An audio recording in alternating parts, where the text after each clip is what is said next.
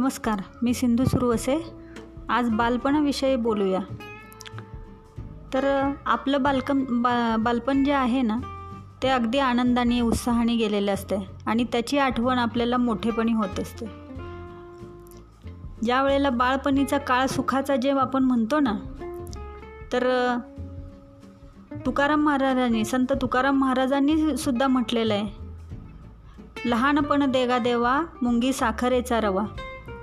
कारण कृष्णाच्या ज्या खोड्या आहेत त्यासुद्धा आपण केलेल्या असतात. अगदी लहानपणाची आठवण काढायची झाली तर चोरून माती खाणं किंवा आईला त्रास देणं.